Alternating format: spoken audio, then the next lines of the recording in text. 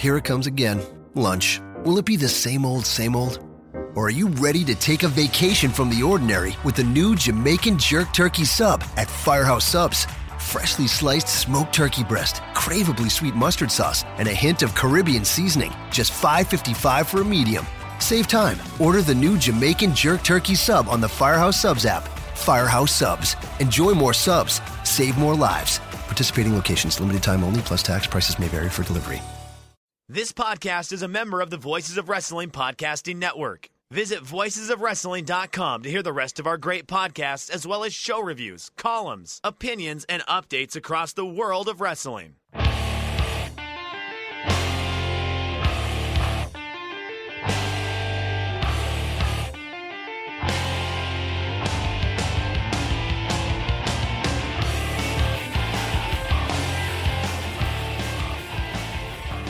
Hello, everybody, and welcome to a special live edition of Shake Them Ropes. It is Tuesday, August 19th, and we are broadcasting live, streaming live on voicesofwrestling.com. We have a lot to talk about today. The wrestling world is buzzing after the cards of Sunday and Monday night, SummerSlam and Raw. The sports world, in a way, is buzzing a lot, too. We'll talk about that. Rob McCarran here, Jeff Hawkins with us as per usual. Jeff, before we get into anything, how are you doing? As opposed to the dead shows that I usually do, we are live right now. Yes, we are streaming live, voicesofwrestling.com. You can go there right now and listen to us live. Although if you're not listening to us live right now, I don't know why this description would help, because you can't hear me. But yes, if you are out there listening to our recorded podcast later on, follow along on our Twitter, at Shake Them Ropes, and you can know when we are going to be broadcasting live. We are going to open the phone lines today, open the phone and Skype lines. You can phone in at 260-494-3811. That's 260-494-3811. Or hit us up on Skype. Our Skype name is Let's Say Things. That's Let's Say Things, all one word. And you can contact us and give your thoughts on SummerSlam and Raw, all the big stuff that happened this weekend. It was quite the 2 days, Jeff. It really was. It was 2 days of what I thought were awesome shows that not only were entertaining at the time, but also set up quite a bit for the rest of the year with WWE. Now, you were live at SummerSlam, is that right?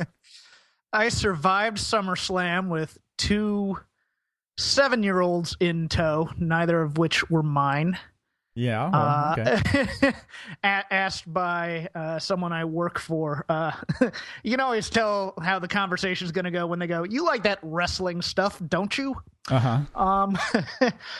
One of whom, quite opinionated and has access to the internet and just entertained me to no end. But both were also John Cena fans, which it's very interesting going to events with people who aren't aware that the business is a work, and also just people whose enthusiasm is a little less jaundiced. It's cool, but at the same time, I'll give you an example of one of the quotes from one of the children that I had in tow with me. Daniel Bryan is apparently out of action because he broke into somebody's house. Mm-hmm. That's true, yep. Yes, lost in translation, the news article about how he stopped a burglar. Now he is the burglar, and he is certain of this. And also, John Cena could go to the UFC, but they just won't let him in because he'd beat everybody there up. Right. You can't have John Cena come in and wipe out your entire territory. You have a business to run. And of course, the one that I gave to you, which was Steph should just sit on Brie because she's so fat. Right. Well, that was a little harsh. It was at that point where I was like, all right, just leave the kid there. Oh, this went on for 3 hours or so, but it was a lot of fun. It was a lot more. I enjoyed this a lot more than SummerSlam 2 years ago live. Watching wrestling live at Staples is a weird experience because it comes off much better on television, in my opinion. Staples Center is a hard building to fill with sound unless everybody is very loud. Now, it got loud at points, but like I remember 2012, it was very quiet at times, and there were long periods of silence and long dead periods. But overall, in terms of SummerSlam, top to bottom, this was my favorite WWE card in a couple of years. There were no dead matches, with the exception of the Totino's vignette, which we saw, and a lot of shilling for the network, which gets on your nerves after a while. Just overall, I really enjoyed SummerSlam quite a bit. Not Raw. I'm a little less. I'm not negative on Raw. I'm just. I spent a lot of Raw going, so that's what they're doing. Well, we'll break down both of these shows in a bit. We do have our first caller on the line. Caller, your name and where are you calling from? Hey guys, this is Warren from Voices of Wrestling. How's it going? It's Warren. Hello, Warren. You were our second place finisher from our podcast last week, predicting SummerSlam. Second out of fourth. Not too bad. You did much better than I. My life, second best. You did much better than I did. I was the loser on the SummerSlam predictions. Warren, how are you? And what were your... Wait! You're burying the lead. Who won? Who won? That was Jeff Hawkins. Woo! Jeff Hawkins won 6-2. 6-2, not bad. I went, I believe, 3-5. Sorry. He's still not R.D. Evans, 144-0 at last count. I can only hope to be. I can only hope one day to be. Coincidentally, true fact, I was there live for R.D. Evans' first ever win in Ring of Honor. Wow. That is a true state. It was the Phoenix WrestleMania shows. He worked the pre-show out in Phoenix before WrestleMania on the ROH weekend as Robert Evans. And his tag team won the match. That was his first ever win in Ring of Honor. But Warren, you calling in, we're coming off of a pretty hyped SummerSlam and Raw. Although a little bit later, we're going to get to some who maybe didn't see it as an awesome event like some of us have. What were your thoughts coming out of the weekend and of a crazy weekend of WWE? Well, I actually thought that SummerSlam, it wasn't a blowaway card like a lot of people on the website were calling it, but I thought it was an easy watch. You didn't have a bad match. I think that the lowest I rated it maybe was 2 3/4 for Brie and Stephanie. I think the highest I went was 3 3/4 for Ambrose Rollins. Yeah, I definitely agree, Warren. I agree that there were no... I didn't think there was a bad match on the show. I think I maybe thought there might have been one below average match, but everyone came to play. It was Los Angeles. Everyone worked hard. It was a very entertaining show. There were a lot of cool stories, and there were a lot of bells and whistles to get kind of fans of any type of wrestling into it, I thought. Yeah, and, we did get to see WWE take a little bit of a risk in the main event, Brock came through. And what they did was very interesting. It's what they should have done in 2012, is that they made John Cena look insignificant. And you have to give Cena credit for that. I know a lot of people love to hate on him, but the guy went out, took an ass beating for 16 minutes, 16 German suplexes, and put Brock over like a pro. And I think some credit needs to be given to him. You got to give some credit to Brock, too. He showed up in shape. That's the best he's looked since he came back. Oh, absolutely. He was back almost as much as a 10-year absence can do for you. He was almost back to 2003 Brock Lesnar in WWE as far as how toned he was. Absolutely. So, yeah, I'm interested to see where this goes. I think this could either be a lot of fun or could be a huge mistake. I know that some people are already kind of doubting how many appearances he's going to make. It could be that we have Heyman run up the card pretty much every week without Brock there, and he just shows up for his match. So that's kind of an interesting dynamic I don't think we've ever had as a WWE champion. He only shows up to fight. He doesn't show up to shill his match. No, he's not an entertainer. He's a real fighter. Yeah, if you want to see Brock Lesnar wrestle, you're going to have to get this WWE network or pay $50 a month on Comcast or Uverse or one of these cable outlets. You're going to have to pay up to see Brock Lesnar. He's not going to be wrestling on Raw. WWE Network you speak of? I don't know how much it is. But Yeah. They never really say how much it costs. So if you're unaware, it is $9.99 per month with a 6-month commitment, or you can subscribe for $12.99 with no commitment. Or, you could also subscribe for $9.99 with a commitment and then give up on the commitment midway through. Plus a piece of your sanity. I'm actually just kidding. I knew the price. It's just they shilled it so much. It even got a chant, I think, at SummerSlam. Oh, absolutely. It's growing, and that's just going to mean it's not going to stop. When the crowd anticipates it. This was the big thing on Raw, is with Hogan last week on Raw during the birthday bash, when they were getting ready to say the $9.99, the crowd went with them while they said it. This week on Raw, they're so ready, the crowd actually started chanting the $9.99, knowing that Steph was about to mention it. They preempted. They got the $9.99 out before Steph could. They're all ready for it. So, hey, if they're going to chant along, WWE's not going to stop saying the $9.99 or making that a thing. And you know what? Good for them. If two people wonder to their buddy at a WWE event and say, what's this $9.99 they're chanting? Oh, it's for the network. Oh, well, maybe I want to subscribe to that. It worked. You got 2 more subscribers for nothing, for free. Absolutely. And I can take a throwback to Herman Cain's presidential campaign. Yeah, I can take 2 minutes out of every hour being a shill for the WWE Network if they're going to give me matches like Seth Rollins and Dean Ambrose and Brock and Cena. I can deal. I'll be honest with you. I didn't catch the Rollins-Ambrose match from Raw, but I heard it was fantastic. And it's a really interesting way to write Ambrose off for a few weeks. Well, you didn't catch it on Raw or on SummerSlam? I caught it on SummerSlam. Okay. Didn't catch it on Raw. The SummerSlam match I liked. Okay.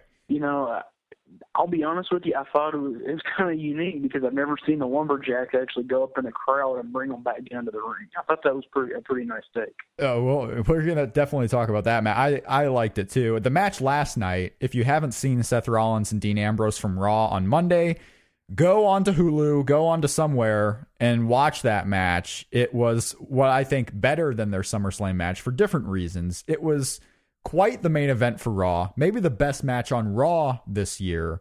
It was epic, and I'm going to need you, Warren, to go watch it and write a book report on it for me. I will do that. Okay. I will turn it in next week. Hopefully I get extra credit for this. Before you call in next week and you tell us what you thought about it, before we let you go and move on to the rest of SummerSlam, I want to ask you, okay, so the big debate, what I'm seeing at least online from different viewers of SummerSlam was whether it was one of the best SummerSlams of all time or whether it wasn't, whether the Brock Lesnar-John Cena match was a match of the year candidate or not. I'm not asking you if you thought it was the best match of this year.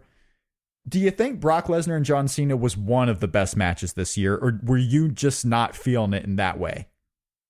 I think that, like I said, I gave it 3.5 stars. I think that it was a good match and it told a good story, but I don't think it's match of the year. I think if they have a rematch somewhere down the line and Cena gets more offense in, yes, it will be a match of the year candidate, but no, I don't think it was. As far as one of the best SummerSlams of all time, I think that it's going to end up being somewhere kind of in an 8 to 12 range. It's good, but it's not great.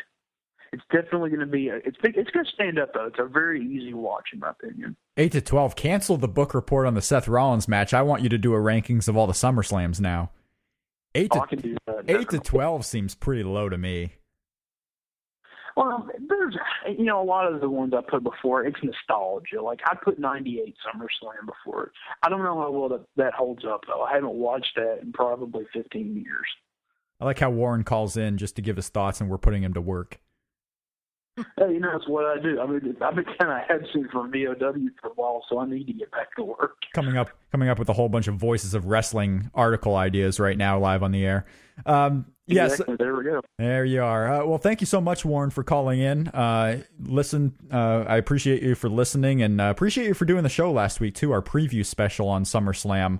You did quite a bit better than I, so next time I'll come more prepared. No problem, man. You probably get me the next time. You guys have a good night. All right. Thanks, Warren. What do you think about... Go ahead. If there's any God in the world, then or not of this world, then 9.99 chance will replace the what chance. Sure. Yeah. Why not? At least there's a purpose behind it.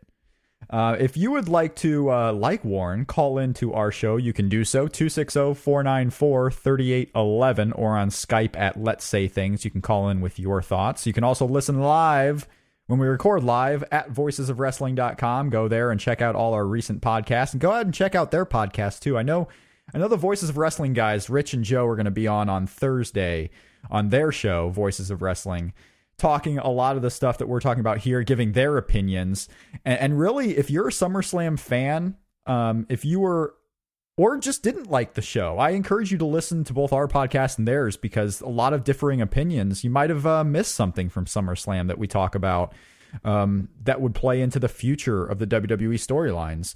Or if you want to give your opinions that differ between ours, contact us. You can tweet us at Shake Them Ropes or at Voices of Wrestling for their show, and give us a call in. But we were talking with Warren there about the Brock Lesnar John Cena match. Not a match of the year contender for him. What about for you, Jeff?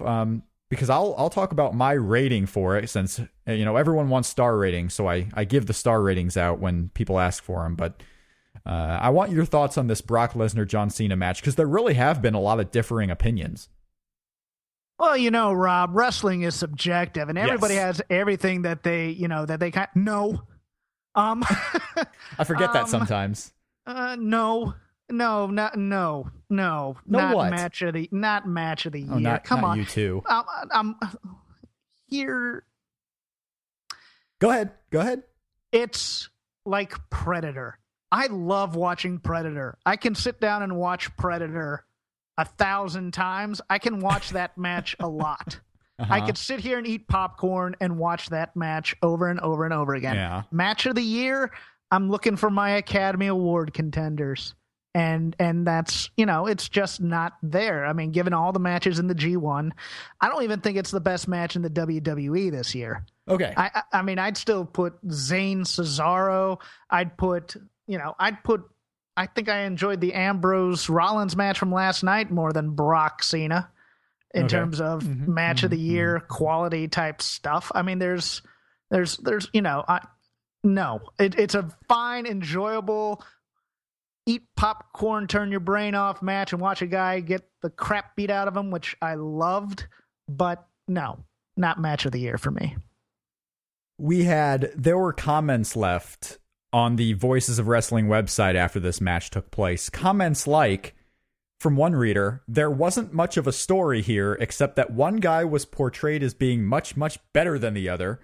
A squash is as basic and simplistic as it gets. It was a bad wrestling match. We had another reader say... I won't go that far. We had another reader say, I am dumbfounded. I thought the match between Lesnar and Cena was one of the most boring main events I've ever seen in my life. We had a third comment. The match between Cena and Lesnar was a joke. I could have beat Cena if it was that fake. Cena didn't even put up a struggle. And then one more comment to get to. Were you all watching the same main event? 250 German suplexes, 2 F5s, an AA, and a bunch of dead time. That was terrible. These are the comments that we're seeing. Now, those were the negative ones. There were a lot of good ones, too, but those are the negative comments I'm seeing after this match at SummerSlam. What do they want? They want Benoit Malenko, or they want Malenko Guerrero from ECW circa 94? No, you're not going to get that with Cena and That was Brock. a nice mid-censor sentence there of taking Benoit out. Wow. Yeah, well, I was misremembering. Yeah. We have, now after that, we have comments from Twitter. Chris Harrington says, people who thought Cena Brock was boring ought to be forced to watch that never-ending Nash Triple H Hell in a Cell match. So there are positive. We're going to get to a call here, I believe. Caller, you are on the air. You are live. What is your name and where are you calling from? Hey, it's Crow Bro. Hi there. Crow Bro is calling. Greg, what's on your mind today? We were talking about SummerSlam and how great the Cena-Brock Lesnar match was and how some people are hating on it. Where do you stand on Brock and John Cena? That's pretty good. In my opinion, that should have been what the Extreme Rules 2012 should have been. Just going in there, kicking ass, and establishing a quote new star. But I mean, everything else, everything about it was great. Just the crowd was into it. It's probably the best squash match I'd ever seen. Yeah, and that's right. I mean, there's no bones about it. It was a squash match. I mean, by all definitions, one guy had the upper hand from the get-go all the way to the end. John Cena had one little hope spot. It was just entertainment. No one knew going in that this was going to be a one-sided affair. A lot of people, myself included, thought that WWE was going to put John Cena as the winner of this match. I thought so too. Yeah, we may have wanted something else. We may have wanted Brock Lesnar to win like I did. I just didn't think it was going to happen. So here I am the entire time thinking, all right, John Cena's going to come back at some point. When he hit the AA, I thought, okay, here it is. Now we're getting the back and forth. There was a lot of drama to it. Yes, I figured he'd win, or I figured Lesnar would win. I gave Cena probably about a 30% chance just because you never know with WWE. But yeah, I mean, I was entertained from start to finish. It was a really good show, and that match was great. And Lumberjack match was awesome. Like not really a bad match on the card, I'd say. Yeah, and that's what we're hearing a lot. I mean, I don't think there's too many people out there. A vast majority were entertained by the show. I don't think there's too many people out there thinking there were bad matches on the show. Like, you go watch Battleground again, and then you come back and watch SummerSlam, and you're going to be thanking God that SummerSlam was on, like to save you from the bad taste that Battleground had in your mouth. I just think, in relative speaking, a lot of people are forgetting the type of matches they've been seeing over the past few years. I was going to say this year, but this year's kind of been a breakout year for WWE in the match department. 2003, 2014 has been epic in the ring. And it's not just Daniel Bryan. I mean, Daniel Bryan certainly helped, but there's a lot of good talent in this ring, including Dean Ambrose, Seth Rollins, and Roman Reigns, and a lot of newer guys that are coming up that are going to be stars in 2 or 3 years. Yeah. It always helps like when the matches mean something. Like I felt invested when Seth and Dean and even Roman Reigns and Orton, like it was a tale of old guy trying to keep down the young guy, and the young guy getting his win and getting that rocket strap to him and all that stuff. I mean, it was a good show. I don't know what else to say. It was great. Raw was great the next night, and I'm hopefully optimistic at this point of WWE. I'm too. I think the last 2 nights of WWE, from SummerSlam and Raw, gave a lot of people optimism. Would you agree with that, Jeff? Is there optimism to be had from the last 2 nights here? I had optimism going into Raw. I'm kind of leery after it, but I have my own reasons. It's not because I hated Raw. It's just because I questioned some of the moves that they made. I don't see how anybody can hate that Brock Cena match on the basis of story when we've had such tepid 50-50 booking, and the only dominant matches you ever see are guys are going to be dominated. Isn't it nice to have something that shocks you once in a while, where you're pleasantly surprised and you have an actual dominant heel as opposed to the WWE style, which is to have a dominant face that heels chase? I mean, I don't... that flabbergasts me that people can accept. They like the mediocre stuff more than the stuff that's really, really good. It just kills me. Here's a point that I have too, is if that's Brock Lesnar versus Zack Ryder having the same exact match, nobody cares. It's a completely different match. This was John Cena, the guy that no one on their right mind would have thought would have been manhandled like that. It's John Cena defending the championship with all the promos he cut about never giving up for the last 10 years. This is a guy who still didn't give up. I mean, when he had the capability of fighting back, he did. But Brock Lesnar just shut him down the entire show. Storyline-wise is what gave the idea that it was one of the match of the year contenders for me. I mean, not in-ring action, even though I thought the just ragdoll throwing of John Cena from Brock Lesnar with the suplexes, I think that was perfect. Hit the same move over and over. If it works, why use something different? Use what works. It's kind of your American version of AJ Styles, Minoru Suzuki, which a lot of people have been clamoring about as match of the year, but really all it is it's simple, well-done storytelling as opposed to a lot of moves and a lot of action. I want to ask you, Greg, who do you think is next now for Brock Lesnar? No inside knowledge or whatever, all that stuff aside, who's the rightful person to go after Brock Lesnar? Right now, who do you think might go and who should go? Well, I think it'll be probably a Cena rematch. Just I mean, isn't the like network subs up in like September, right? Yeah, well, yeah. My sub, and I subscribed on the first day without taking the free week trial. My sub is up in 5 days. Yeah, okay. And I've always heard on all the shows that, you know, they got to do something special for September. They got to do something special for September. And really, I mean, there's no one yet that can, I mean, generate mainstream interest like Cena. Yeah. Like it or not. So I figured it'll be that. I figure Brock will go over. After that, I'm gonna say Sheamus, only because I'm guessing they're saving Reigns for later, and he's essentially the best built face left. Hey, makes sense to me. Greg, thank you so much for calling. Excellent. I agree. I think you might as well feed. If you have Brock for enough dates, Sheamus might be one to feed him. Maybe earlier than later, just so you can rehab him after and become a top guy again. But yeah, Sheamus would be a good fight because that's a big guy that some people might see believable as someone who could take it to Brock Lesnar. If I'm them, I'd have one more match with Brock at Night of Champions, maybe one more, and then the Rumble. I wouldn't have him on every show. Just keep him sparingly so people don't tire of him and make it seem like it's a special occasion. Yeah. And I think a guy like Sheamus could have a different style of match than some others on the roster too. So that would be interesting. Might see it. I do want to see Ambrose against Brock just once. Just I know it'd be crazy. I don't even care if Ambrose loses. Just it would be awesome. Oh, I think especially after last night and maybe even before, I would agree with that. I think an Ambrose Brock Lesnar match, if you really wanted to hyperdrive someone up to the top, a Dean Ambrose match would be epic with Brock Lesnar.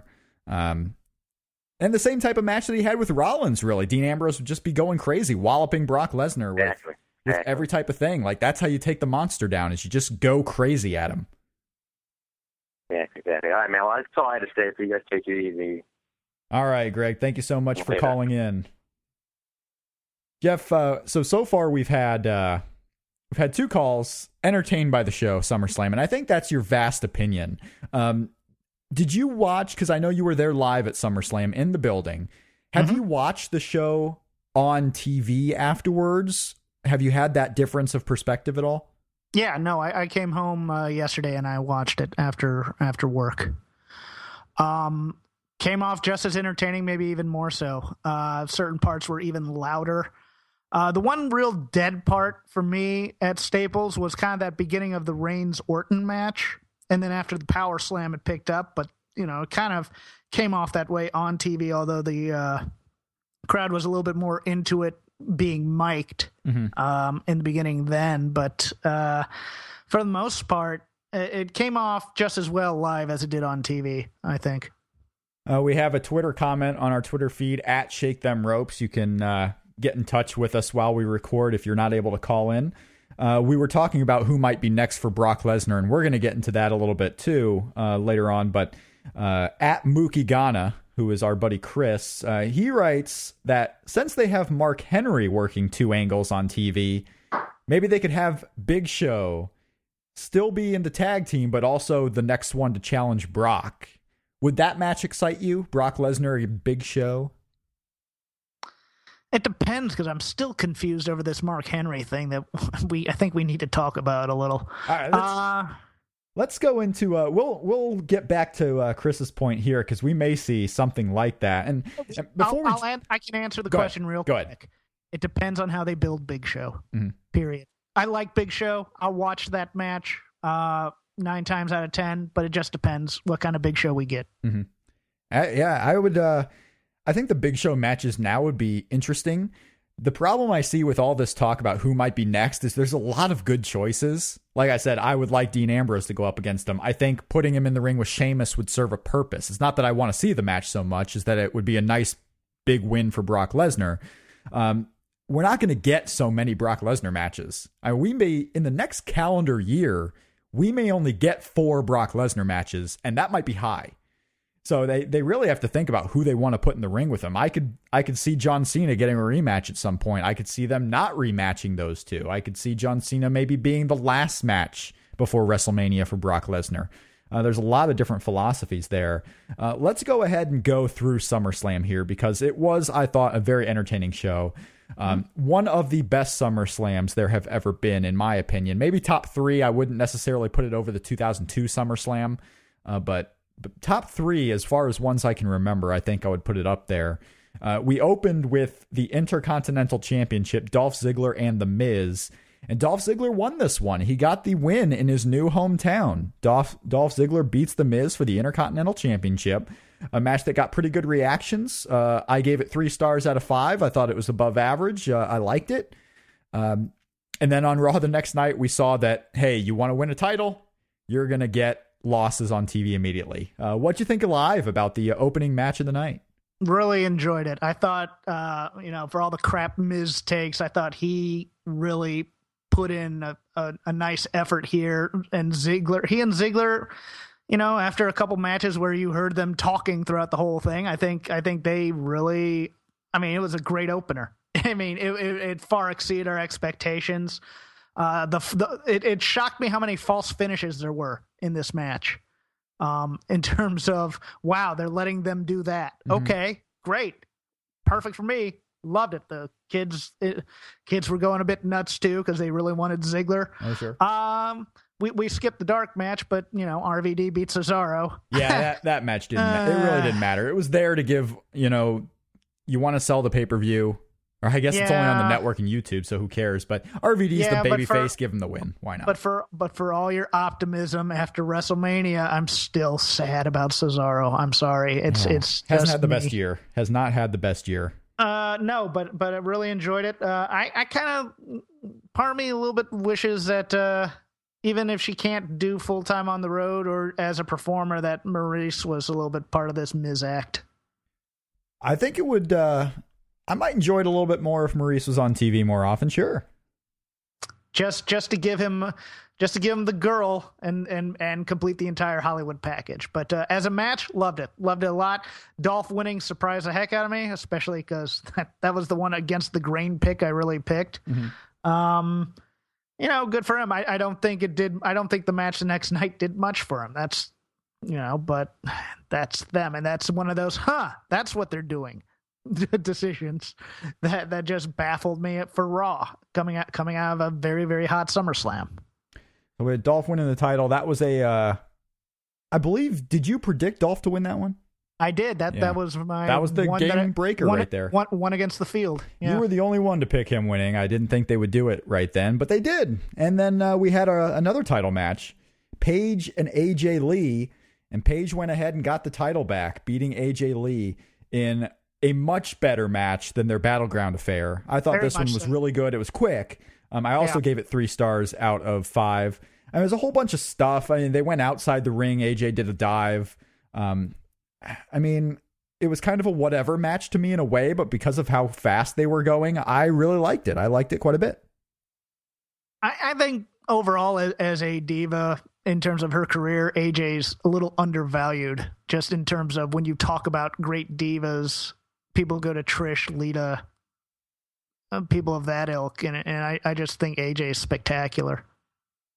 Yeah, they're both doing very well in this. It's just that her character can be grating at times. Yeah. So I think that kind of cuts into it a bit. The story isn't anything special for me just yet because it's crazy women and that's what they do with divas. But as a match, loved it. Heads and shoulders above their last title match. And they're not hiding it anymore. On Raw, it was made quite evident that the question is who's crazier, Paige or AJ. They're not being subtle about it anymore, at least. We've been doing this show since February. And I'm crazier than you. I know that. That's Continue. true. Ever since, the first part of the year, when Paige debuted in April, ever since she debuted, I think it was the second weekend when it's like, she's got to go back heel. She's got to be a heel because the babyface Paige in NXT really didn't work, and it wasn't working already 1 week in on WWE. And now you have the heel Paige, and this heel Paige is amazing. Well, it was also when brought up to the main roster, it's you have to act like you don't know what you're doing. And that always kind of makes you second guess and look bad, even though, acting timid is much harder to be than playing timid. And I just thought that was a poor choice right off the get-go. If they had made her seem competent and sure of herself, I think she would have been a much stronger face. The next match on the card was one that pleasantly surprised me. I thought it was excellent. I don't know about live going in. The flag match. Rusev defeating Jack Swagger, a match where I predicted Swagger to win, but also a caveat to that prediction was that it was a capture the flag match, which we did not end up getting. We just got a regular match where the winner would get his flag raised and his anthem played after the fact. If we knew that was the stipulation, I don't think there's anyone that would have picked against Rusev. I know I wouldn't have, but Rusev does get the win. I thought Rusev in this match continued to show why he is really a standout player in the future of WWE. This guy selling the ankle from the ankle lock, the injury, the entire match was just phenomenal. I thought the story of, Rusev getting his leg taken out and still being this tough monster that you're going to have to take out both legs and maybe his arms too if you want to stop this guy. I thought this match was excellent. What'd you get as far as a live vibe from this guy? Rusev's great for a big man. And live, you don't realize how big Jack Swagger is until you see him live, and you're not as impressed with his power because you see him on TV week after week doing power moves. But that lift suplex of Rusev was really impressive to me live. The two missteps that they had in this match were cosmetic in nature. I thought the color guard was a mistake. That was Ranger Ross Wrestle War 89, which I've referenced here before, which it was like, although the difference in that was Ranger Ross was a new up-and-coming star, they gave him the color guard, and then they go job him to Butch Reed in like 5 minutes. And also and it's odd because JBL said the same thing on commentary that I said live when I was watching it when the American flag hit the ground. It's like, you can't do that. But other than that, for a big guy match, liked it a lot. I just don't, what do you do now with Swagger now that Zeb Coulter's out? I'm almost afraid that he's going to be Rusev's tag partner in this big guys match.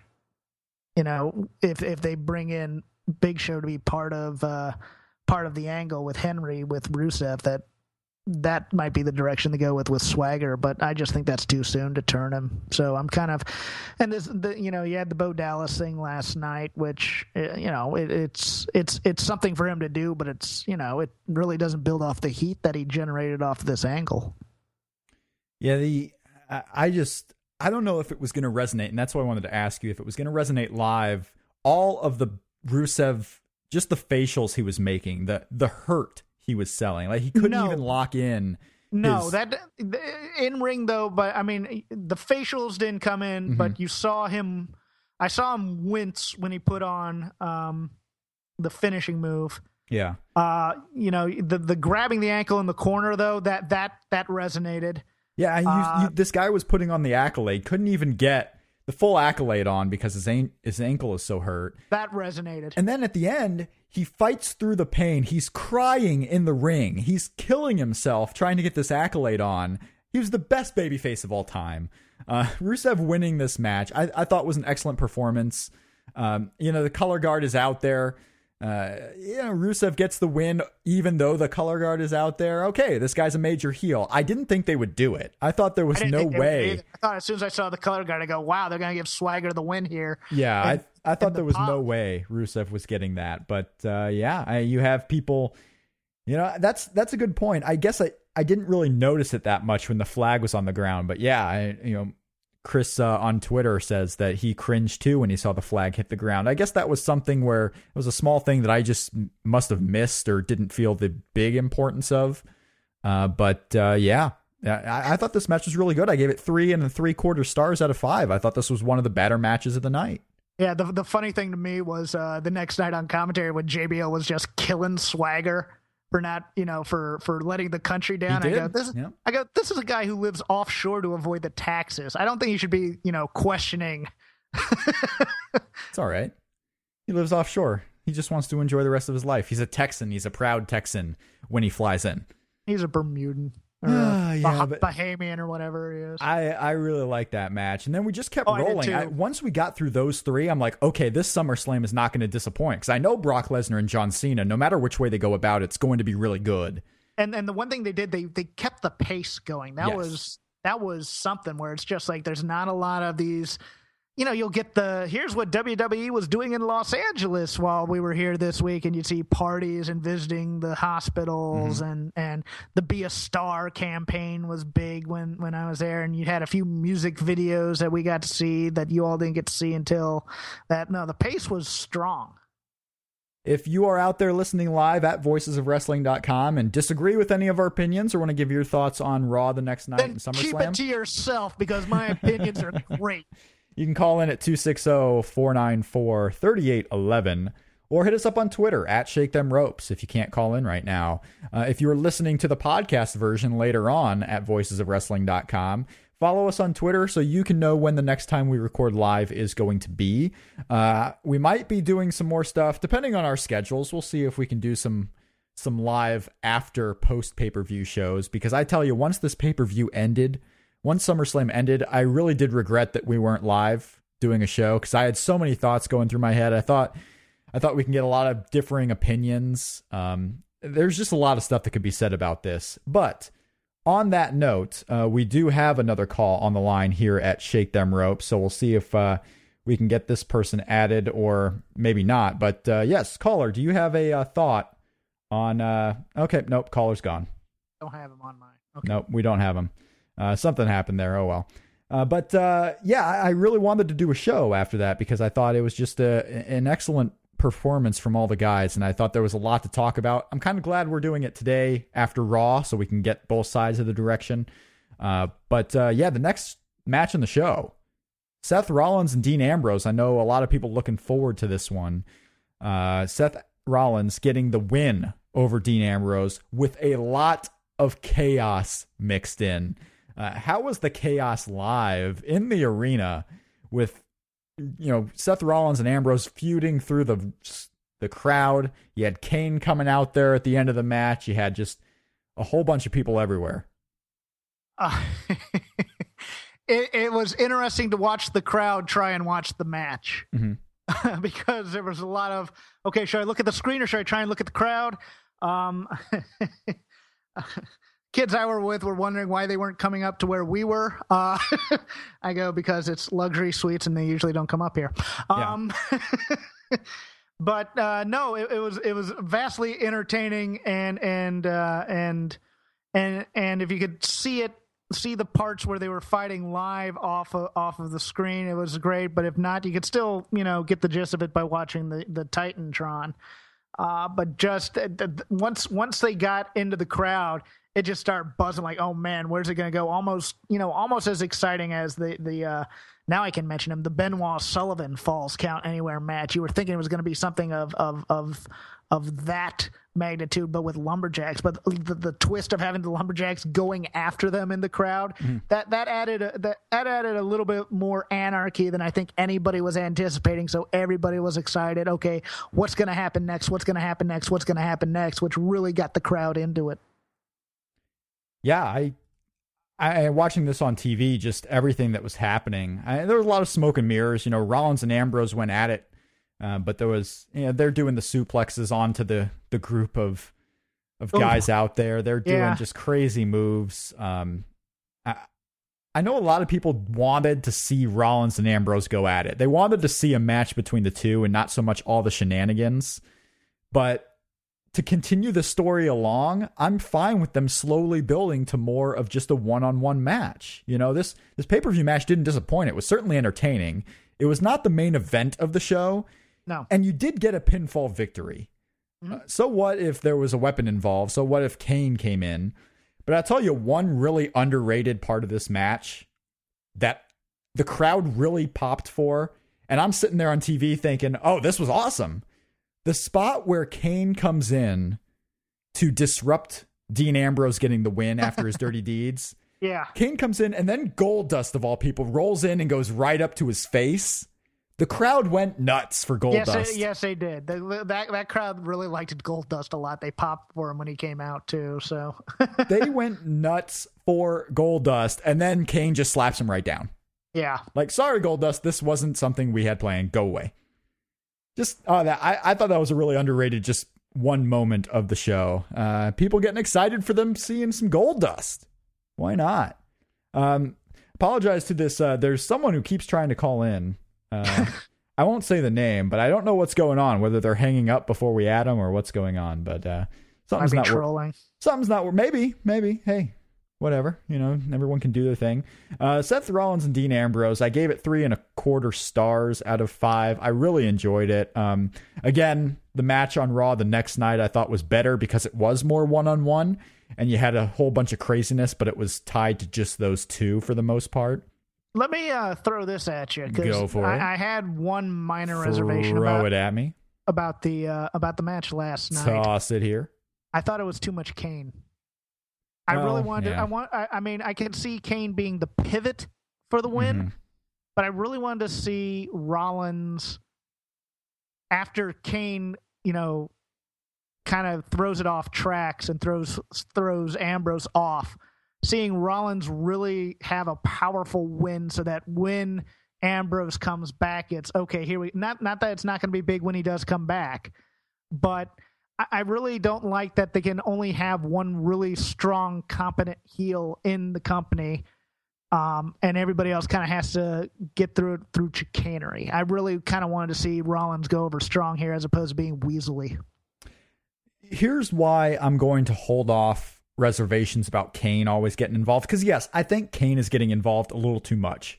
Okay. But at the same time, if they are actually going to have a Hell in a Cell match between these two, if we're going to get Hell in a Cell between Dean Ambrose and Seth Rollins, all of the Kane stuff right now makes complete sense. Dean Ambrose is trying everything that he can. He's fighting off Kane and Seth Rollins at the same time and doing a really good job of it until the numbers just get to be too much.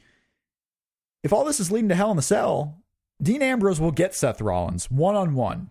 People will want to watch this match. Oh, yeah. I'm not denying that. Kane's getting involved in a Hell in a Cell match, too. Yeah. All right, we're going to try this one more time with this caller. I don't know what's going on. It's just not working. I don't see him on my... Yeah, just not working. This caller just doesn't... I don't know what's going on. Oh, well. Yeah, I think if they're going to go to Hell in a Cell, I'm fine with Kane coming in right now. So be it. Because at some point, he will not be able to get in. And that's what everyone's going to be loving. They're going to love to see this one-on-one. And I can see a Hell in a Cell match with Kane trying everything he can for 30 minutes straight, trying to get in this ring and trying to get in that cage, and him being unable to do so, while Dean Ambrose just sacrifices Seth Rollins to the gods. Oh, yeah. It's going to be an epic beating when he comes back. Yes. Let's see here. Chris on Twitter says, Glenn the Libertarian does not approve of Jeff's attempts to push for more government interference in prohibiting Kane. Let's not get too political here, kids. Bray Wyatt got his win over Chris Jericho in what I thought was the worst match of the night. And I can't even, maybe it shouldn't say worst match, the least good match of the night. It did not live up to the expectations that one would have of it. How about I didn't have an issue with that? And I didn't have a ton of expectations. I mean, I kind of see what Bray Wyatt is right now. I think most people do as far as the in-ring side. But Bray gets his win over Chris Jericho. The feud isn't over. It seems to be they're going to do a third match at Night of Champions or sometime down the line, which is fine.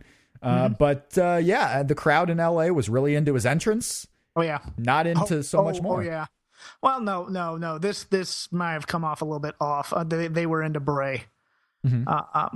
I think it's interesting because they did more story than match here, and I'm wondering if they're going to do, since Bray's really playing up the savior thing. I thought they might do a build where Chris has to be a follower of Bray Wyatt. I don't know if that would work because they've already done that with Daniel Bryan. They did, and we saw how well that worked. Yeah. So, no, enjoyable match, but definitely the one that fell the most flat. And I think, it's odd that this was the cool down spot for in between Rollins and Ambrose and Stephanie and Brie. Mm-hmm. Yeah. Hey, it worked for that purpose. I guess it was a solid match. Let's say that it's a professional wrestling match, but if Chris Jericho would have won, it wouldn't have mattered. So Bray Wyatt has to get the win here. Mm-hmm. And then that led into what I facetiously said for weeks was the real main event of the show.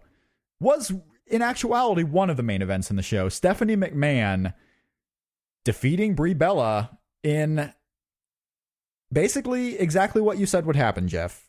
Now, I know there were some people that were saying this was going to happen, and maybe deep in my mind, I thought it was actually going to happen too. I questioned the motivation.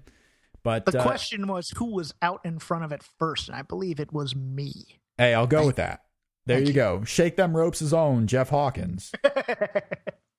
Former member of the Fabulous Freebirds, Jeff Hawkins was indeed out on this first. Nikki Bella turned on her sister Brie, helped out Stephanie McMahon in what was a pretty solid match all the way through. I gave this 3 stars out of 5. I think that was higher on the scale than some others had given it. But we had Stephanie McMahon coming out in her all-black outfit, which just looked spectacular, and getting the win here, and the feud now transfers between Nikki and Brie. But what do you think about this one live, and how did the kids like Nikki versus Brie? Oh. they liked it a lot. Mm-hmm. It's funny because the crowd was way ahead of the crowd was ahead of the match in terms of sensing the turn. They knew it was coming, and they still popped for it, which was great. Yeah. The kids just liked watching girls fighting. And of course, they're at that age where they think that the move that would sicken any girl would be to kiss the other one. And I remember they said that during AJ and Paige. It was like, AJ should just kiss her. And I'm like, yes, they should kiss. Oh, you would like that, wouldn't you?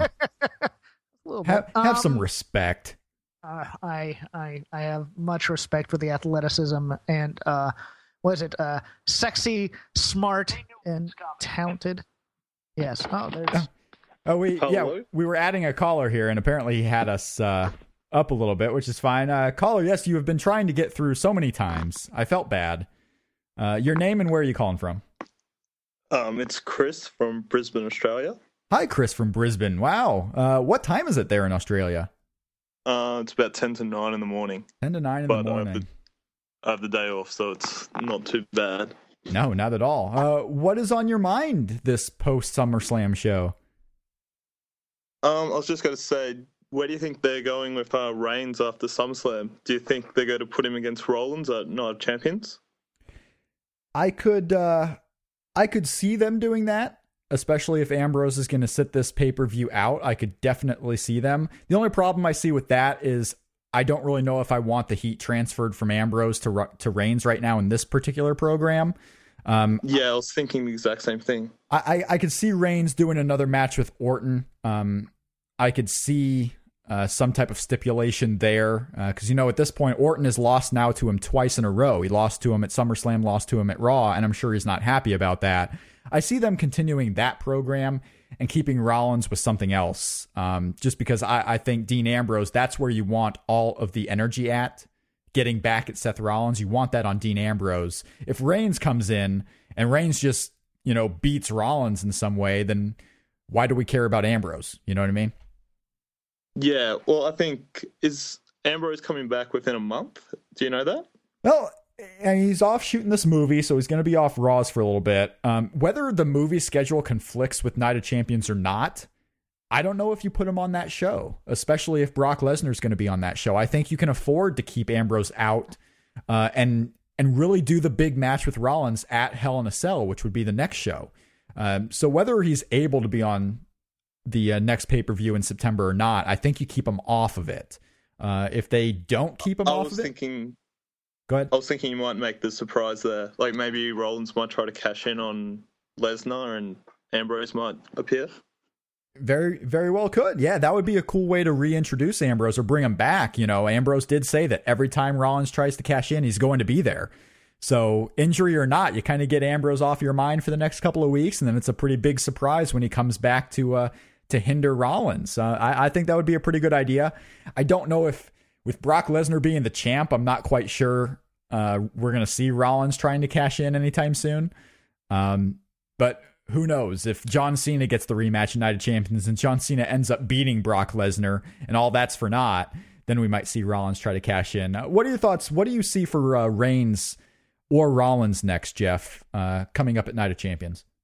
This was another thing that made me very, very curious because the SummerSlam win, hyped as biggest win of his career, big star-making performance, on SummerSlam, and then the next night on Raw, he's stuck in this multi-man tag match where they're kind of hiding him a bit and, in kind of a non-consequential part of the show.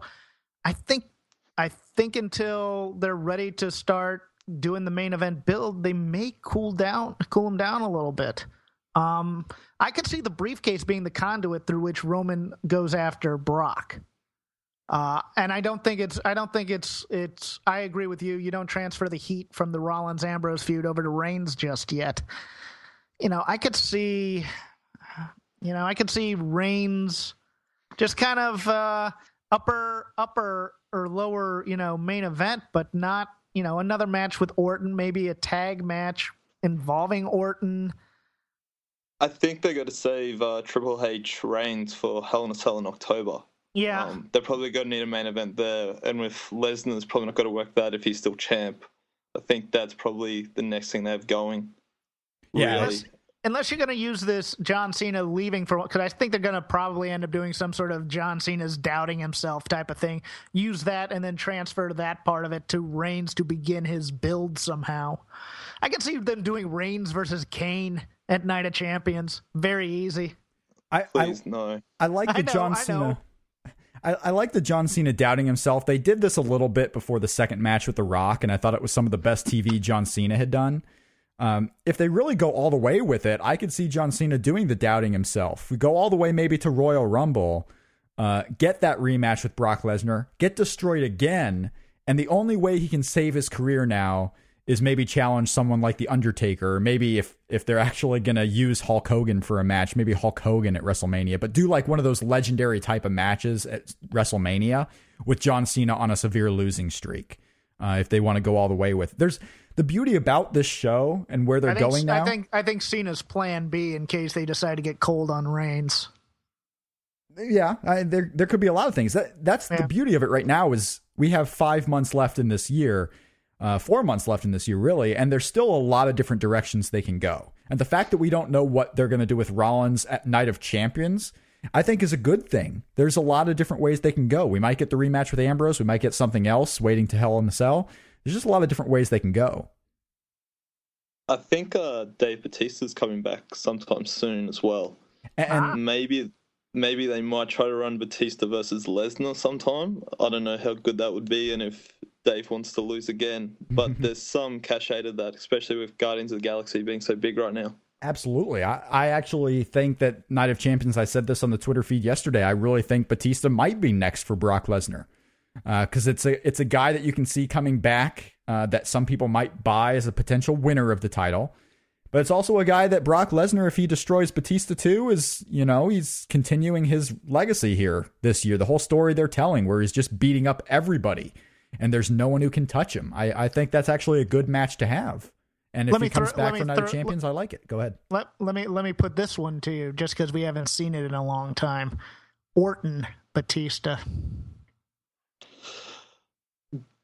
Batista said that he wants to work Triple H. Not Batista. I meant Orton Lesnar.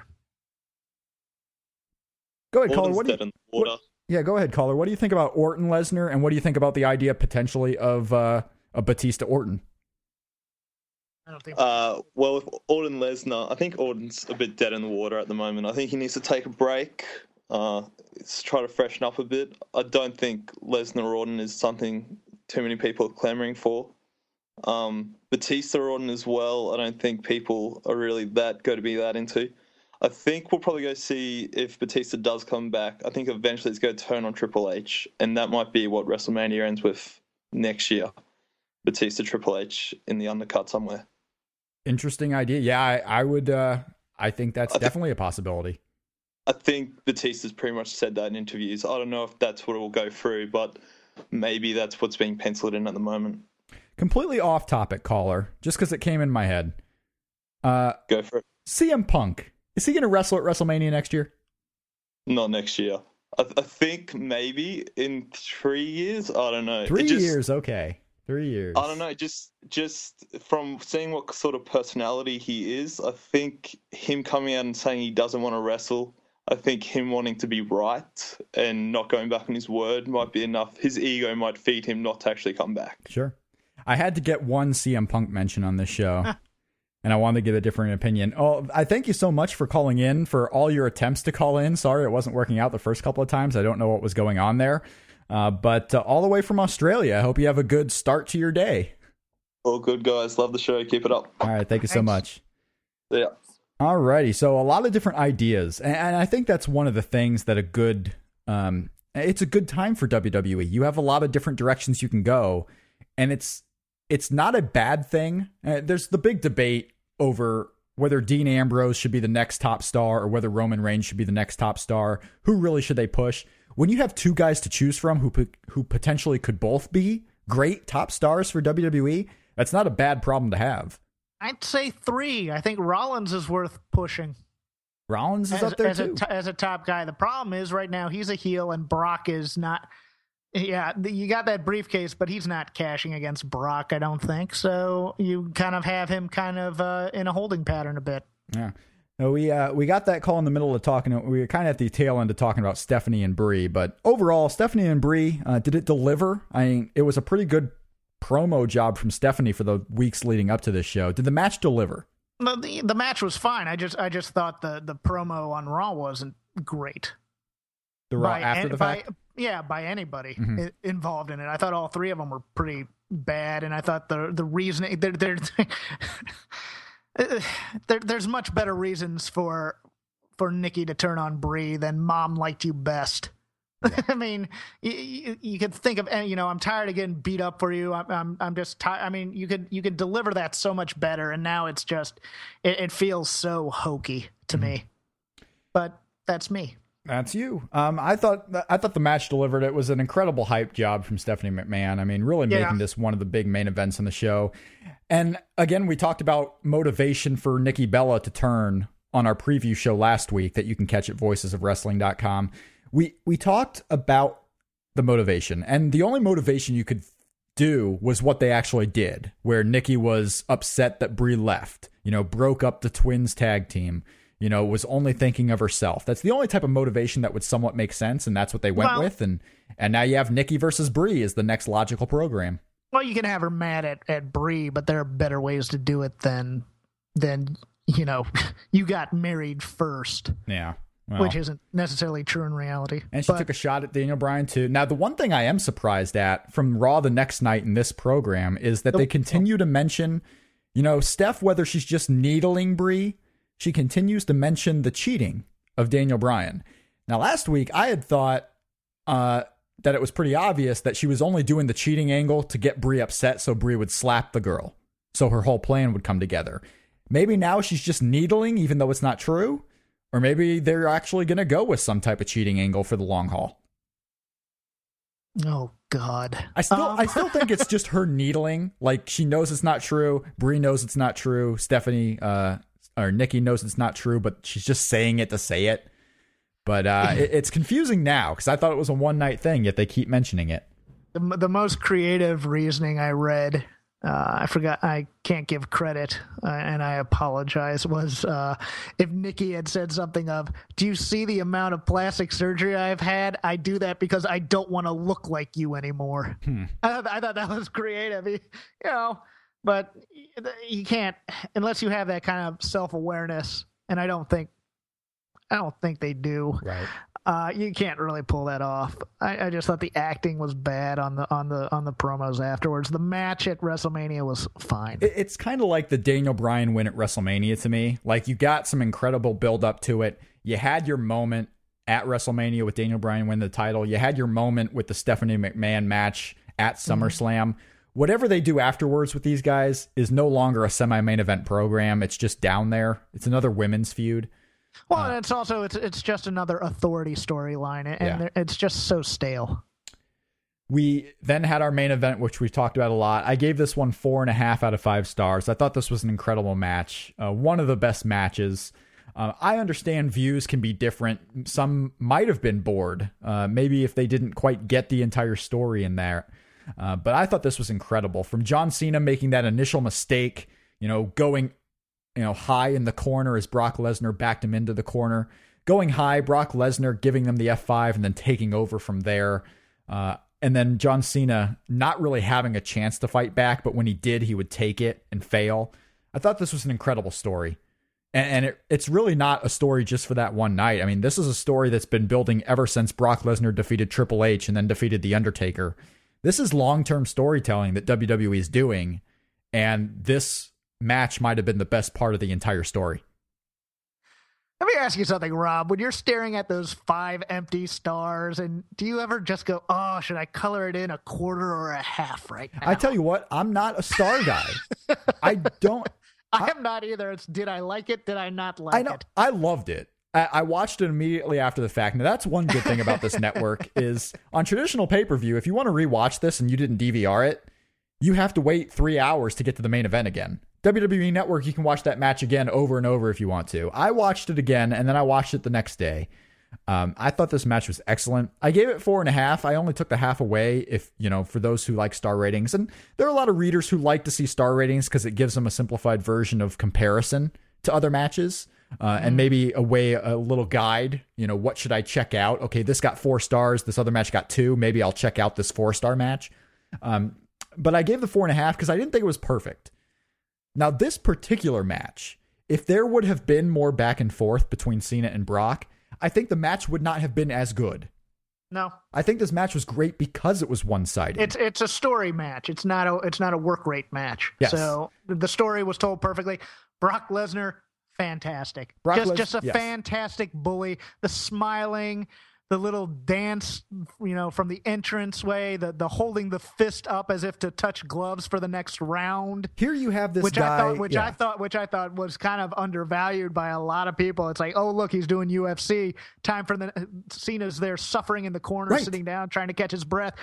Brock's ready for the next round, has his fist up. Let's touch gloves and go. I thought, oh man, that is good. Well, that is really good. The smiling, the laughing after the attitude adjustment for the right, quick attempt at the pin early, where he just laughs at that and just goes, wow, you tried to shock me. Well, good on you, brother. I thought this was really, and this was like a UFC fight in that regard, is you mentioned how he was in the corner resting a little bit, but also this was a match where you had 2 competitors who you thought were going to give you a world title fight that was going to be back and forth, that anyone could win.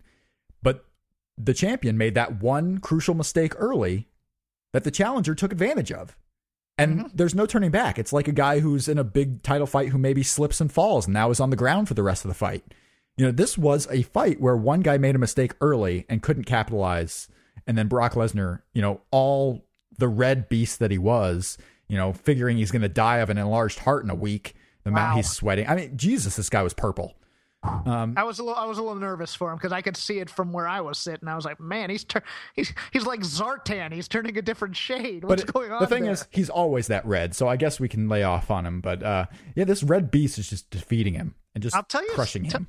I'll tell you something that also didn't come through live necessarily, but just watching it on TV when I got back. Just watch Heyman. From beginning to introduction to during the match to listening to him yell, "Here comes the pain." Wow. I'm sorry you like Stephanie, but between that and the promo on Monday, well, he's your first place non-wrestler. This is there's this was another thing. It's not even close. It's not even close. So, I'm sorry. Listeners of our show over the past few weeks know that I've been behind Stephanie McMahon for non-wrestler of the year. So today's big show, I had teased, do I still consider her to be the favorite, or will I backtrack and now what did you say, you big tease? Paul Heyman number one. So we go over to Raw, and yes, at the start of the second hour, Brock Lesnar and Paul Heyman come out. They are awarded the new WWE Championship belt, the belt with the new logo. He only has to carry one now instead of two. They're awarded the belt. Paul Heyman cuts yet another phenomenal, impassioned promo about how great Brock Lesnar is. Now, most of his promo was about how great John Cena was. Yeah. But Brock Lesnar is better. Brock Lesnar came to kill. And it really puts over the significance of the win, which was great. Paul Heyman is your favorite right now for best non-wrestler. Not only my favorite for best non-wrestler, I think he's the best manager in wrestling history. Best manager, best on interviews. He's winning any award that involves talking. He's winning this year. I'll tell you what else has happened in the past 2 days between the Raw and the pay-per-view. Brock Lesnar, by not even saying a word and just doing facials and smirks and winks, might be most charismatic. I know the completionists love Nakamura, and Nakamura's great. But Brock is so close. I love Nakamura during that G1. I can tell you that. Nakamura was phenomenal, but Brock is making a run at it. The interview, the pre-fight interviews, the facials during the match, and then the facials and the wink and just knocking over the table and mouthing words at the same time as Paul. He's awesome. He's always been awesome in that regard. Now, why can't everything be like this? Why? We're not going to get him. We're not going to get Brock Lesnar on every show, and that's the sad part. I just mean the product. I know. So here's the deal. Okay, we talked about. Okay, now I'm fully in your camp now. I think Paul Heyman is the guy for all the talking awards. What do we do next with Brock Lesnar? We had the caller think that it might be Batista. The problem is Brock Lesnar is still not advertised for Night of Champions. I know there's rumors and, respected news guys are saying he will be there, but we don't know if he's going to be there. And he's not advertised for the show either at the arena or from WWE. So if he is on the show, I think this is where you do the Batista match. Batista is still owed a one-on-one title shot. Give it to him there. Batista can be the babyface coming off of this movie.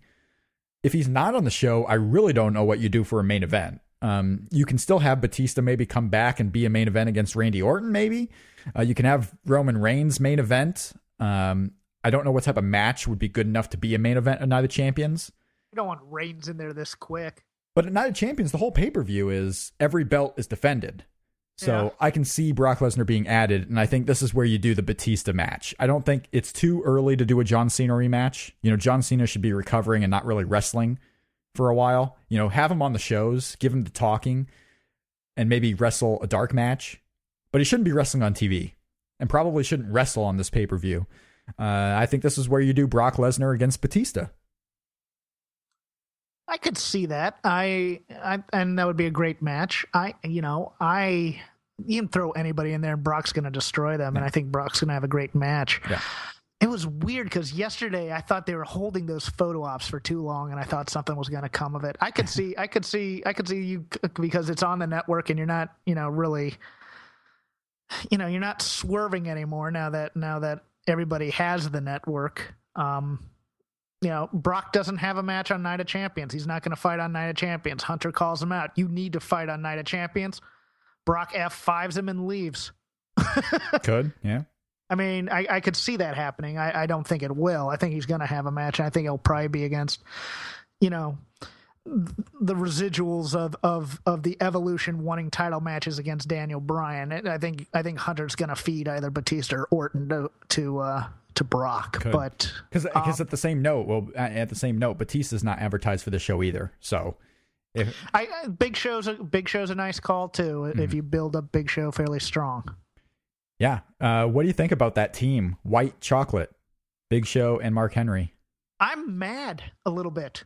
Mad? How could you be mad about that match last night? Because that's a match you could build and get actual heat. Those four big guys in there at once. I mean, the Wyatts are still over, and this is why not giving them the belts against the Usos was a mistake. If you had both teams going through their separate branches of the tag team division, just killing fools. And you can even take some of the flippy-doo guys from NXT and feed them to the Wyatts. You could take Zayn and Neville, put them under masks, feed them there. You can take the I almost call them the luchadors, the matadors, feed them to the Wyatts. And on the other side, you get, your non-consequential small faces teaming up, or heels teaming up against Big Show and Mark Henry, and you just have them killing guys week after week after week until you get to Night of Champions, and maybe you have a stare down beforehand. You could have built this to be a pretty darn big match, I thought. And I thought they just kind of, it's an inconsequential, doesn't matter, we needed something to do match. And it just makes it even more baffling that Mark Henry comes out later. Yeah, Mark Henry did come out. He has this match. They win. Yeah, it was a fine match, but it's just like, man, what a waste. And then Mark Henry comes out. They finally have two teams of two big guys, which is what they love. They love having these giants, and they love having teams of giants. Why waste it here? That's me. But I don't know if they're going to wait. I think these two are still going to team. I mean, tonight's main event. No. I mean, the four of them as a match, because now the only option is doing even Steven up until Night of Champions, unless you're just going to move Mark on in one night. I know they could have built up to a match and could have been good, but the four of these guys are still going to be together for a while, because tonight's main event is Rowan against Big Show, with the other two being in the corners. But before we talk more about that, we do have another call on the line. Caller, are you there? What's your name and where are you calling from? This is Jeff Hawkins from L.A. Hi, Jeff Hawkins. You've been cloned, Jeff. No, it's Chris Harrington. How are you guys doing? Chris, we're doing great tonight. Why would anybody want to be me? Number one, I'm with Jeff 100%. The Wyatts should not have lost last night. The Wyatts should not have lost the Usos last pay-per-view. It's a huge, mistake to kind of feed them that team right now. And like Jeff said, it's a great, powerful team. I'm wondering if they're ever going to bring the Ascension up, and as two big guys, maybe have them beat Henry and Big Show. No. I don't know. Could be. I think the Ascension is kind of the we don't have the Jimmy Kimmel running gag of we don't have time for Matt Damon right now. I think the joke. It's the Dupps 2.0. If you ever went to a house show in the late 90s, early 2000s, you saw the Dupps, and they made, I think, one Jack match. That was it. With every signing that they do, it gives me more and more thought that my original plan for the Ascension was that they were never going to get called up. They were strictly going to be an NXT gimmick, like keeping them on NXT so you have something for that program on WWE Network. Well, the more the guys they sign, like the Kevin Steens, and they have Sami Zayn still down there. Eventually, I can see some of these guys getting called up eventually, but I'm wondering if they really are just trying to load up NXT to be its own little thing for the network, and really not keeping these, putting some of these guys up on the main roster. Because we talk about the body type of a guy like Kevin Steen, and we talk about the size of a guy like Prince Devitt. These are guys that we fans know, the ones who are hardcore wrestling fans, we know them. Maybe that's their way of trying to get the hardcores into WWE Network. Make the casual fans watch WWE, but make us pay for the network to watch Prince Devitt versus Kenta. Yeah, and then simultaneously kind of giving you the finger by stringing you along, hoping that they get up to the main roster. Right. I'm wondering if that's what they might be doing. I will say that I've talked to Canadians, and they are so disproportionately excited about Kevin Steen and Sami Zayn that I will hear from Canadians that they're going to buy the network just to watch those two, which, as an American, strikes you so strangely, because it's like, I would never get that excited if I heard some, guy from Idaho got signed. I'd be like, I got to get the network now. But like Canadians from across the whole North America are just like, gotta get it. And so it's so funny to me about that. Number two, you guys were talking about Steph and the Bellas. And I think a lot of people are mistaking this for a wrestling angle. It's not a wrestling angle. It's a soap opera angle. No. You've got twins. You've got, people sleeping with each other. And I'm just hoping they keep ramping it up. I want, someone lost at sea. I want people poisoning each other. I want, fake deaths. Because it's a total Divas angle. And Yes. I think it's designed to bring in that female demographic that kind of just wants that bitchy Real Housewives, kind of malarkey. And I think it's going great. And yes, it's taking place in a wrestling ring. But I was curious for you two, what are some more soap opera elements that you hope they introduce into the Bella's Stephanie angle? A triplet? Oh, if we're going to get ridiculous, we got to go with the Deidre Hall being possessed from Days of Our Lives and have one of them possessed by the devil. The worst introduction of a story angle ever, I think. I mean, here I don't watch soap operas. I heard about this from people who watched soap operas, and they were mad that they had wasted this much time watching something that they used to enjoy. What else? Your phony crime families. You want those? Maybe. I don't know. The last soap opera I ever watched, and I didn't watch it all the time by any means, was Passions on NBC. That was and because it seemed like the most realistic one to me in some ways. But then there were also hold on. That's the one with vampires and witches and stuff. stuff. There were witches and magic and stuff, yet it still seemed realistic. Midgets. So maybe I'm just Hornswoggle could be a leprechaun. That's where His movie's coming out. He censored himself there, Chris did. His movie is coming out. I wonder if Seth Rollins is going to cash in his Money in the Bank championship for the Divas title and then come out as actually a woman. Harvina version 2. Right. Sethvina? Yeah, you never know. He could be Miss Seth Rollins. I don't know. Oh, you know what has to happen is in the middle of the storyline, one of the people have to be recast by someone who looks slightly like them. Like Randy Orton's ever-changing wife? Yes. Yeah. Wife number 3. All I will say is we've gained a few listeners while talking about soap operas, so I don't know if this is a good sign for the wrestling talk on our show. It always is. It always is, and that's what WWE is hoping for too. So, absolutely. All right, gentlemen, I gotta go back to the dog food. Keep up the good work. Talk to you later. On the next Days of Our Lives. That was the most specific reason for dropping a call I've ever heard. Yeah, he's got to buy some dog food. Well, you got to feed the dog. You can't let the dog out of food. Who let the dogs out? Yeah, good one. Yeah, that's a good point. I mean, I wonder how much of this stuff is going to play on Total Divas on the next season, because you got to figure that they might go more in depth of this cheating angle on Total Divas. On the next Total Divas. Yeah, you never know. Bree has doubts about Daniel. Maybe that's when it'll all make sense. Any other thoughts from Raw? We kind of talked about most of Raw as we were discussing the SummerSlam and then what happened the next night with it. I'm really excited for the Dean Ambrose Seth Rollins thing. I really hope they can keep the next match off until Hell in a Cell, because I think that'll be a big deal. But any other thoughts coming out of this whole weekend that we haven't caught on? I'm going through the 3 hours of Raw in my head.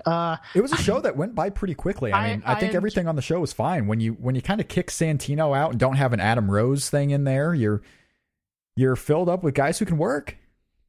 I enjoyed Orton tagging Ryback in for the hometown pop and then doing some little face dance going out of the ring. I think people missed Orton going out of the ring like he's like the biggest face in the company. It was great. Yeah. I tell you, when Randy Orton really wants to be Randy Orton, there's a reason why he's been a top guy for so long. Yeah. He's great.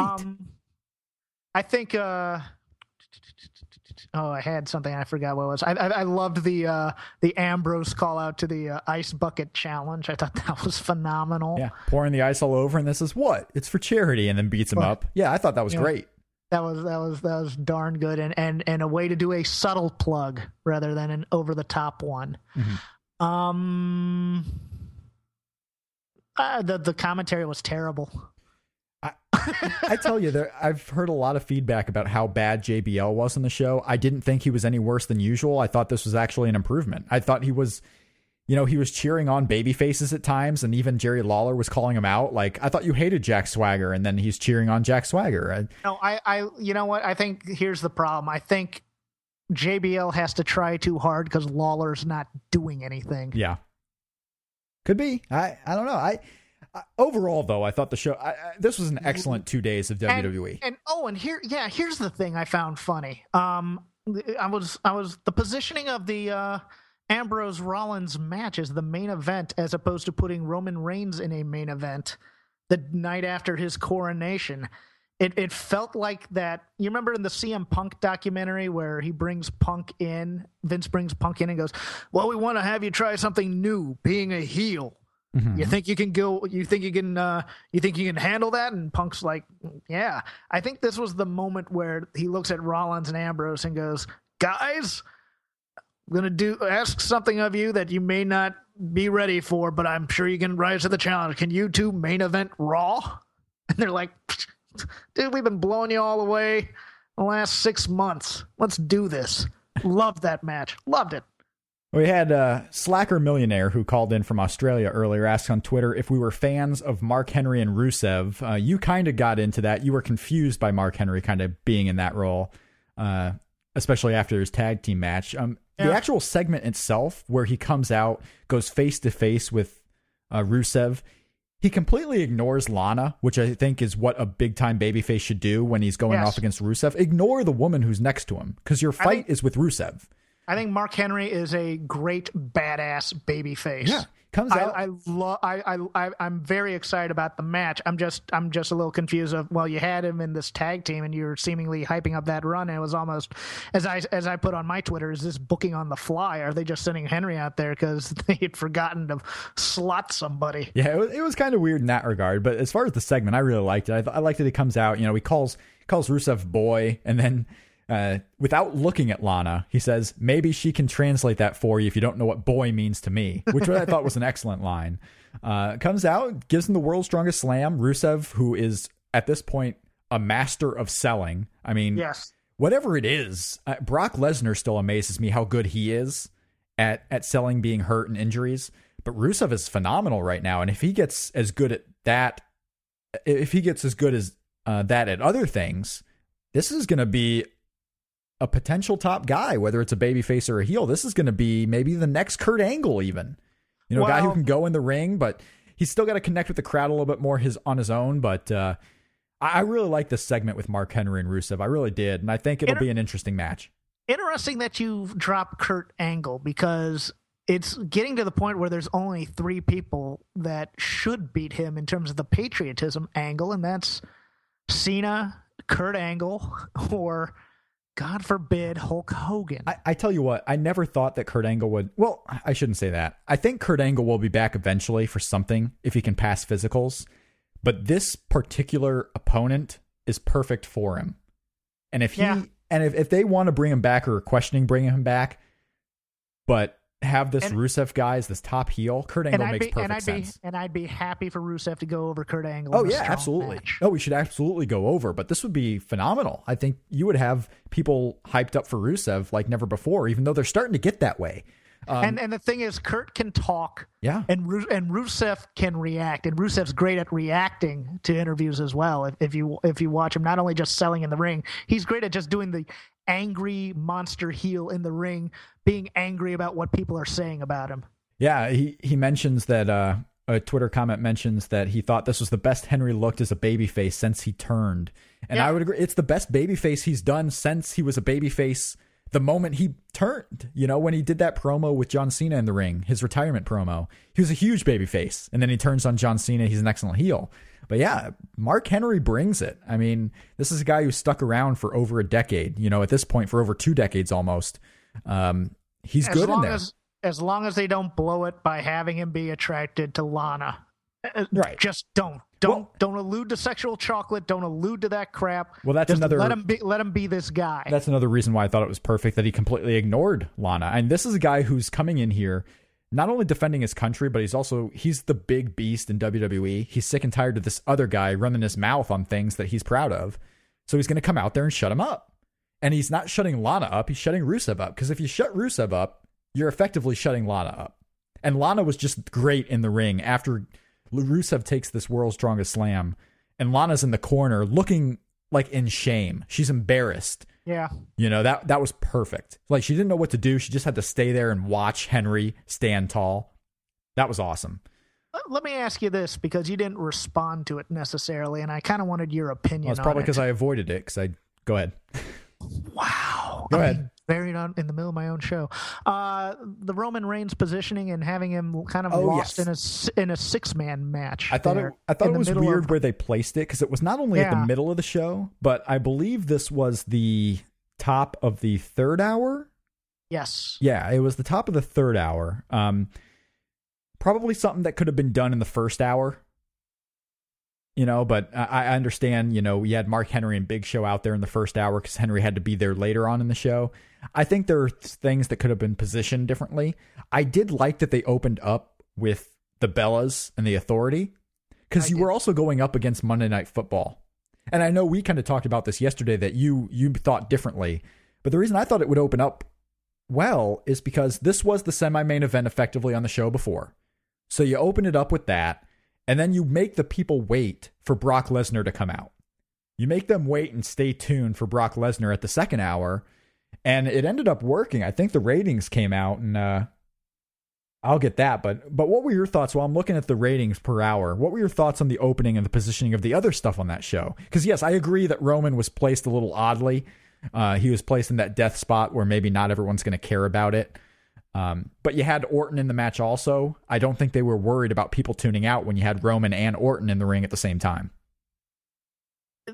See, I undervalue preseason football because I just, it's, and plus they weren't starting Manziel, which made me think, why would watching Hoyer versus RG3 be a draw for anybody? I always view Raw as kind of writing your basic English term paper. You put your strongest point first, your second strongest point at the top of the third hour, and your weakest point in the middle at the top of that hour. So I thought, off of a hot show with hot action in the ring, you should start with your champ, because that's talent. Yeah, well, you don't start with Stephanie, because that's a 15-minute storyline promo where she's shilling, and I just but that's the way I would book the show. It probably worked in the ratings and goes against everything I believe in. It did. Son of a bitch. So here's what happened. So last night, people were expecting this to be the most watched preseason football game of all time. It's not just any preseason football game. It was starting at 8 o'clock. It got 7 million viewers on ESPN. Right. There was also Love and Hip Hop 3 on VH1 actually beat Raw. It got 4 million viewers. Monday Night Raw was the third, fourth, and fifth most watched programs of the night. The first hour got 4.2 million viewers. It was the second most watched hour. That second hour was the most watched hour. The hour where you made people wait for Brock Lesnar and Paul Heyman. Well, it was also time. Didn't halftime happen around that time too? Oh, I'm sure it did. But at the same time, you make people wait for what they really want to see. I'm actually surprised they didn't make people wait the entire show for Brock Lesnar. Like, I thought that was going to be going on last. But I can completely understand that philosophy in making people wait for Brock Lesnar and putting your second most anticipated thing at the start of the show. I guess I've just grown weary of the 20-minute opening promo.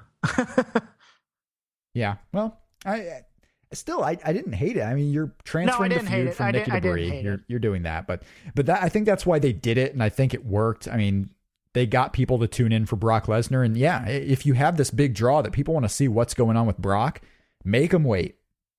Make them wait. It's the same reason why on a Raw after WrestleMania, you have Brock Lesnar debut at the end and not the opening segment.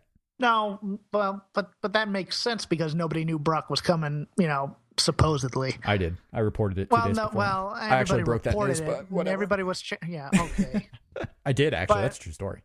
Really? Go on. I broke the news that Brock Lesnar signed because I ran into, I won't say who I ran into, but I ran into a person at the hotel on the Friday that knew and told me, and I put it up on there. I told Dave. Dave reported it the next day, and he returned on Monday Night Raw.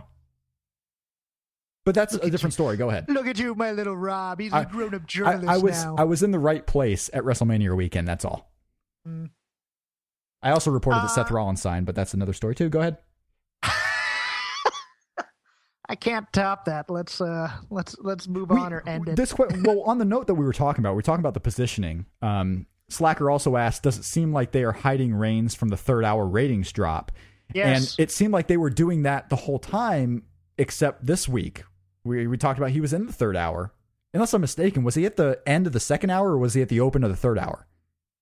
I do not recall, but they are Yes. they're shielding Reigns from a lot of things. They were definitely doing that. They're shielding him from a one-on-one match. They were afterwards. They're shielding him from the malaise of the third hour ratings drop. Mm-hmm. And you know what? I'm fine with that. If he's I'm fine with it too. If he's not excellent in the ring on one-on-one, put him in six-mans where people are hyped to see him. Make it exciting that you want to see Roman Reigns on a pay-per-view and then give him the singles match on a pay-per-view. Yeah, they're actually doing this very well with Roman Reigns. Well, they're dancing on the edge of a razor blade here because so many people are getting behind Ambrose and they enjoy him and Rollins. There's going to be that blowback if you're giving Ambrose these great matches in high profile slots and then go, okay, we're going to give Roman Reigns the title match here. That could work against them. Very well. It could. Anything else from Raw on Monday? I think we've covered it all, although I don't bury the talent's clothing. Miz is trying a new look and they're just killing him. It's like, stop it. He's doing well in this role. They should have done this from the get-go. Yeah. I don't care about the clothing. I found it weird that they actually took the time to put a new siren in Cesaro's theme. This is so maddening, isn't it? They went from the bullhorn to the ambulance siren, tornado siren, whatever it is. Yeah, they changed that part, not the whole theme. He should have a new siren every week, kind of like D-Lo in the different European cities. New siren. Yeah. You have Miz coming out with new coats, be this fashion mogul. Sure, why not? Yeah. Just make some wacky stuff on it. You don't have Santino anymore, so who's going to be the wacky quotient? Adam Rose. Yeah, only for the next couple of weeks, I guess. Yeah, let's hope so. Oh, yeah. I'm glad I haven't seen him for a while. We have... that's pretty much it for Raw. We're going to be back next... Did I miss anything from Raw? I mean, no. Other than Natty's new gear? Damn, you got to show off those legs, Natty. If you are not following Becky Lynch on Twitter, go follow... I believe it's at... I don't want to get it wrong now, but go follow Becky Lynch, NXT Superstar on Twitter. She is phenomenal. The entire night during SummerSlam, she was making puns based on the wrestlers' names, and they were super corny but super awesome. Go follow at Becky Lynch WWE on Twitter. That's my final thought for the night. Anything else, Jeff? Your final thoughts are better than my final thoughts. That's right, they are. Thank you all for listening live to us. Thanks for everyone who called in. I think that. But your predicting skills suck. Whatever. I'll do better the next time. I'm going to predict John Cena wins for the rest of my life, though. I thank everyone for calling in. I thought the call-ins were a huge success. Reminder to everyone, if you're listening, if you didn't get a chance to call in live, you can still call in with your thoughts and leave a voice message to us. Leave a voicemail and we can play it on the next show. So even if you can't call in live, you can still reach us. Follow us at Shake Them Ropes on Twitter.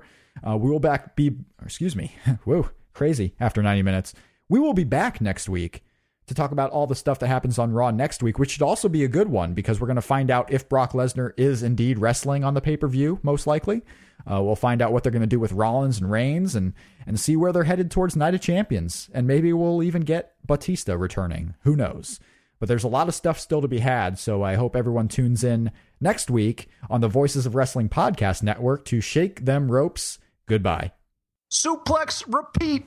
If you would like to get in contact with us here at Shake Them Ropes, there are plenty of ways to do so.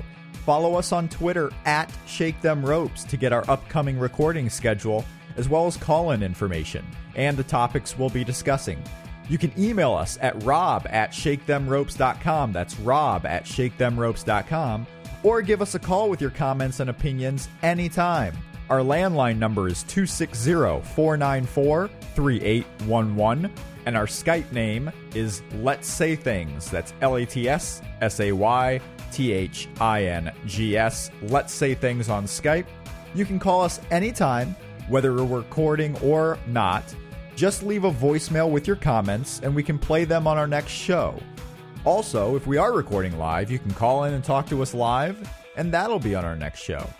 All call-in info will be posted on our Twitter, @ShakeThemRopes, so you can follow that Twitter handle and know exactly when we'll be taking your live calls.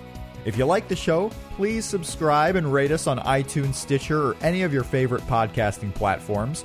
We do have all our subscription info up on the About page at ShakeThemRopes.com. It'll have links to the iTunes feed, the Stitcher feed, and our RSS feed, so you can put it into any podcasting platform on your Android phone, tablet, whatever the case may be. So go to the About page at ShakeThemRopes.com. You can also find us on the Voices of Wrestling Podcast Network, at Voices Wrestling on Twitter, and voicesofwrestling.com. Voices of Wrestling covers the world of WWE independence and is your premier source in the U.S. for New Japan Pro Wrestling coverage. Visit voicesofwrestling.com. Here it comes again. Lunch. Will it be the same old, same old? Or are you ready to take a vacation from the ordinary with the new Jamaican Jerk Turkey Sub at Firehouse Subs? Freshly sliced smoked turkey breast, craveably sweet mustard sauce, and a hint of Caribbean seasoning. Just $5.55 for a medium. Save time. Order the new Jamaican Jerk Turkey Sub on the Firehouse Subs app. Firehouse Subs. Enjoy more subs. Save more lives. Participating locations. Limited time only, plus tax. Prices may vary for delivery. Enjoy all your favorite sports like never before at BetMGM. Sign up using code Buckeye and receive up to $1,500 back in bonus bets if you don't win your first bet. When you register with BetMGM, you'll get instant access to a variety of parlay selection features, live betting options, and the best daily promotions in the business. And with BetMGM at your fingertips, every play and every game matters more than ever. Place your money line, prop, or parlay bets with the king of sportsbooks today. Sign up using code Buckeye and receive up to $1,500 back in bonus bets if you don't win your first bet. BetMGM and GameSense remind you to play responsibly. 21 plus and present in Ohio, subject to eligibility requirements. Rewards are non-withdrawable bonus bets that expire in 7 days. Gambling problem? Call 1-800-GAMBLER in partnership with MGM Northfield Park.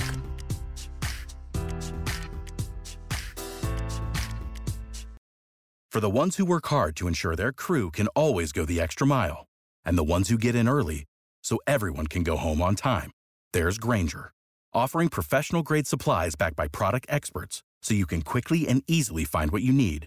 Plus, you can count on access to a committed team ready to go the extra mile for you. Call, click Grainger.com, or just stop by. Grainger, for the ones who get it done.